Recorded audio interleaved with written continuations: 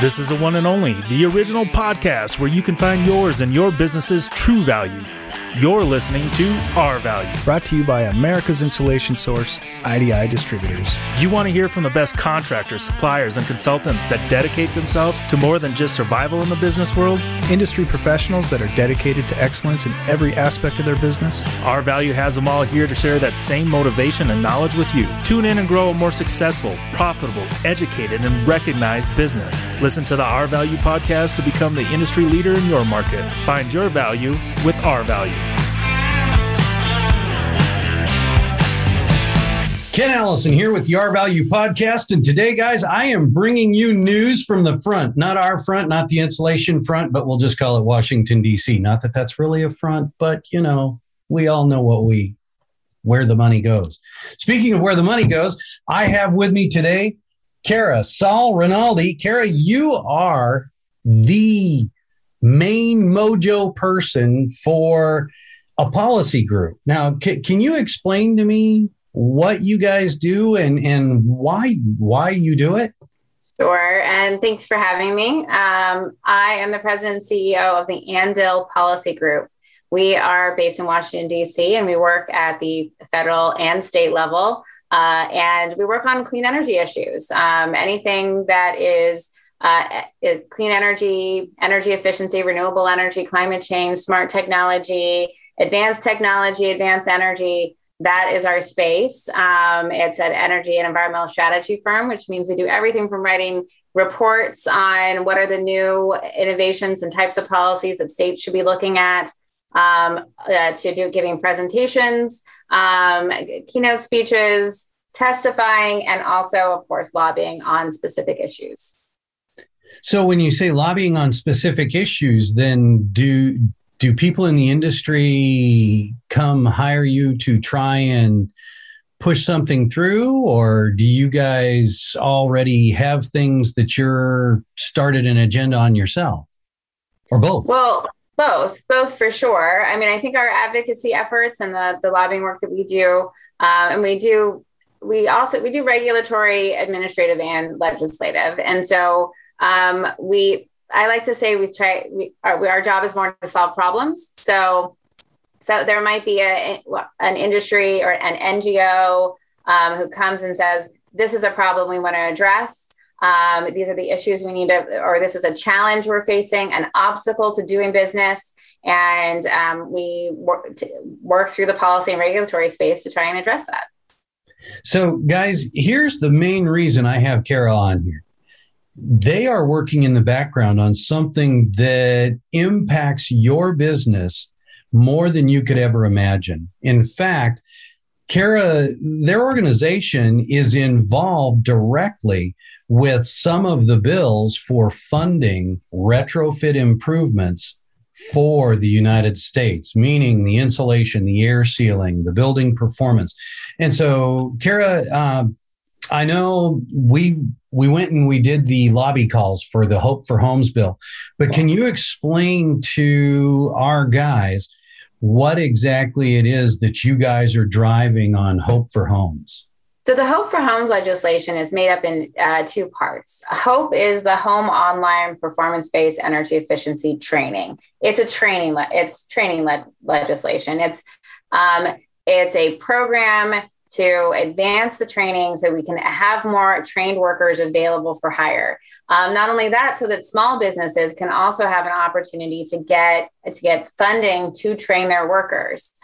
We hear all the time from contractors how difficult it is to not only find trained workers, but then hire somebody, spend the time, energy, money to train them, and then potentially invest in them and have that investment walk away. So how do we as a country invest in those trained workers, knowing that installing insulation, air sealing really it's a craft and it needs to be taught. So there's the HOPE legislation. It's a $500 million program that would help small businesses and businesses train their workers. Then there's the HOMES Act, and HOMES is a rebate program. So it has two parts. One is more prescriptive based. You buy insulation and HVAC. You get a rebate Then the other is deeper retrofits. And those deep retrofits would go through the state energy offices. So every state might have a slightly different program, but we're looking at 8.59, even higher $1 billion program. We are looking at this legislation, not only, it's very popular, it's bipartisan, it's had a lot of strength behind it.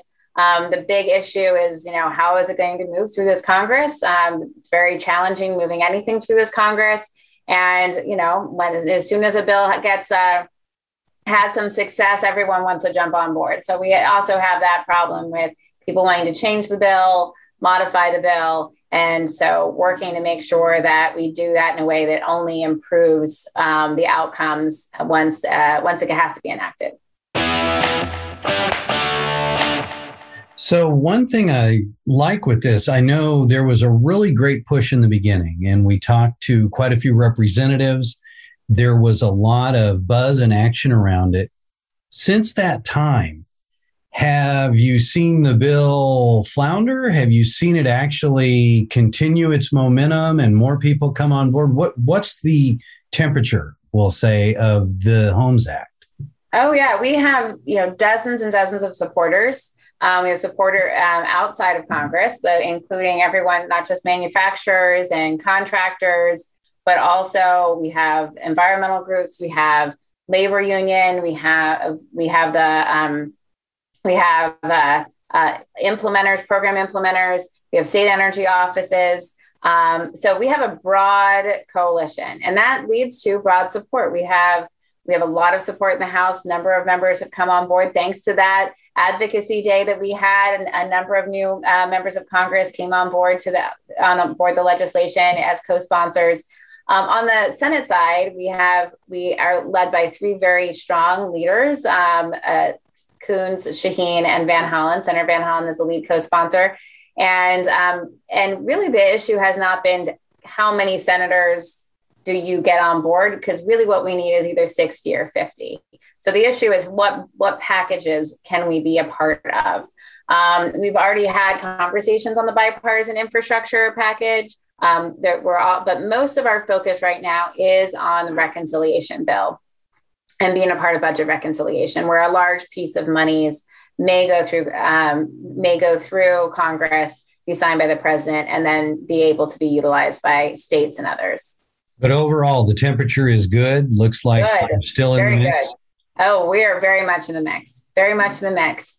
Big issue is, addressing any controversies that come up. And so there are those who want to turn the bill entirely into all electrification, because as you know, electrification and the movement towards renewables, there's a big push to eliminate any elements of fossil subsidy, and our legislation in the the deep retrofit programs do allow, it's all performance based. So the House might be funded by natural gas, and even though our bill requires high efficiency natural gas, that has been a controversy in some places. Some want it to be more natural gas, right? Then there's others who want there to be, hey, there's a lot of cheap natural gas out there. Let's make this, how are we addressing this with the low income communities? The bill actually doubles rebates for moderate income families. How do we make sure we address and expand the LMI components? Multifamily was in there. We have to make sure, how do we address multifamily? But one thing is for certain, and for your listeners, is that insulation is key. It is always the key and prime component of Hope for Homes, because it is the quickest, cheapest way to increase the energy efficiency and the performance of a building. So that has really been the focus and has always been one of the base pieces of this legislation.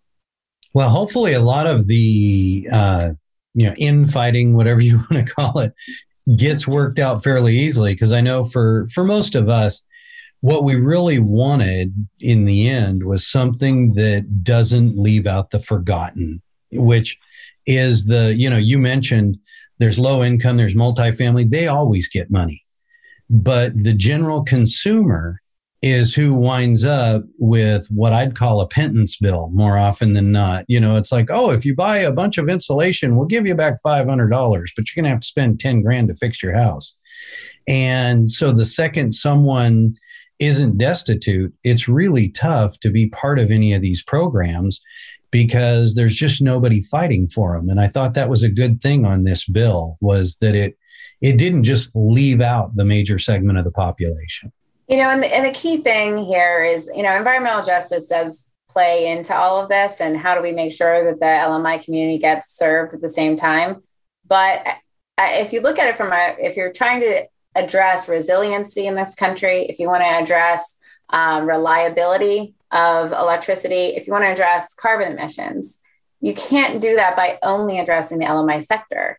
So I think that is really where Hope for Homes steps in and says, okay, we have weatherization and we support that for our low-income families, our moderate income families who still need additional assistance. They may not qualify for low income, but they still don't have an extra few $1,000s in the bank to pay for these additional upgrades.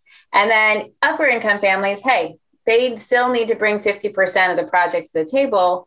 But if they're willing to put in this additional money and bring that to the table as well, we should be also providing them rebates, because frankly, it helps make the payback work better for them, more likely that they're going to do the project. And that's good for everyone, because that resiliency, that job creation, that carbon reduction, all of that is public good. So it's part of how do we make sure that we bring public goods to the table in a way that works. And, it means not forgetting everyone, but bringing everyone to the table as part of the solution. I don't want anything to dilute this effort, but are there other competing efforts? Are there other bills that we should be watching out for or trying to support? There's lots of really good bills. Yeah. I mean, I think certainly that there's tax legislation, the 25C tax credit. I think or the 45L, which 45L has to do with new homes. 25C has to do with existing homes. These are all important tax policies that are useful. Hope for Homes also is a rebate program, and which is helpful, particularly if you don't have a tax liability. But tax credits are good too, and they're part of building that that the capital stack needed to make these projects happen. So both of those bills are something we're working on, and we certainly support the 25C legislation as well. The SAVE Act, which is a way of helping put in all of these measures into be under consideration, and your utility bill under consideration when you're refinancing your house or financing your house. So that can be, that's also really helpful, because insulation is one of those things people don't see. They see the granite countertops and they see the new bathroom and they see the nice tiles and paint, but they don't see that insulation in the attic and the walls. And we want that to be accounted for when people are financing their homes, so that it gets that value and highlights the value. Also, workforce training bills. Again, I mean, Hope is in there, but there's bigger workforce training bills. There's the blue collar to green collar jobs bill. How do we help get more people who are in transition to see this industry as a career path? Because I hear from contractors across the country that they need workers. They need good workers. They need skilled workers. And we want to create more career paths that bring those workers there, so that so people can grow their businesses. We want to create jobs and grow businesses, but we need people to be a part of that. Perfect. Well, are there things that our IDI contractors should be doing locally in order to help support your efforts and maybe help move this bill forward? You should, I would say to every contractor, be a part of this solution. Don't think that by reaching out to your member of Congress and telling them you like the Hope for Homes legislation, it should be a part of the, infrastructure bills. Don't think that they're not listening. They absolutely are listening. Though we got a bunch of new co-sponsors as a result of our lobby days. You can contact Skip on my team, who's lurking here on this podcast at skip@andil.com, ANNDYL.com, and or me, Kara, at andil.com. And be a part of the solution. The other thing is they can join the Building Performance Association. That's who was a part of this lobby day that we did. And go to buildingperformance.org, join be a member, make sure that you're available for that next lobby day, make sure that you're getting our notes and newsletters and know what's happening, because, these voices from the field matter more than any other voices. So we'd love to help echo what you're feeling. That is awesome. I'm so glad you said that, because I remember on the Zoom calls watching the senators and the Congress people's faces light up when they would see someone local on the lobby call. And it really is the truth. They really want to know that people from their area care about this and have decided that this is something viable that we should be doing. Yeah. So that I cannot thank you enough for taking time to do this. Again, guys, that is, you can reach out to Skip or Kara at ANNDYL. Is it org? .com. Andil.com. Andil.com. Thank you again. Any last thoughts for our contractors?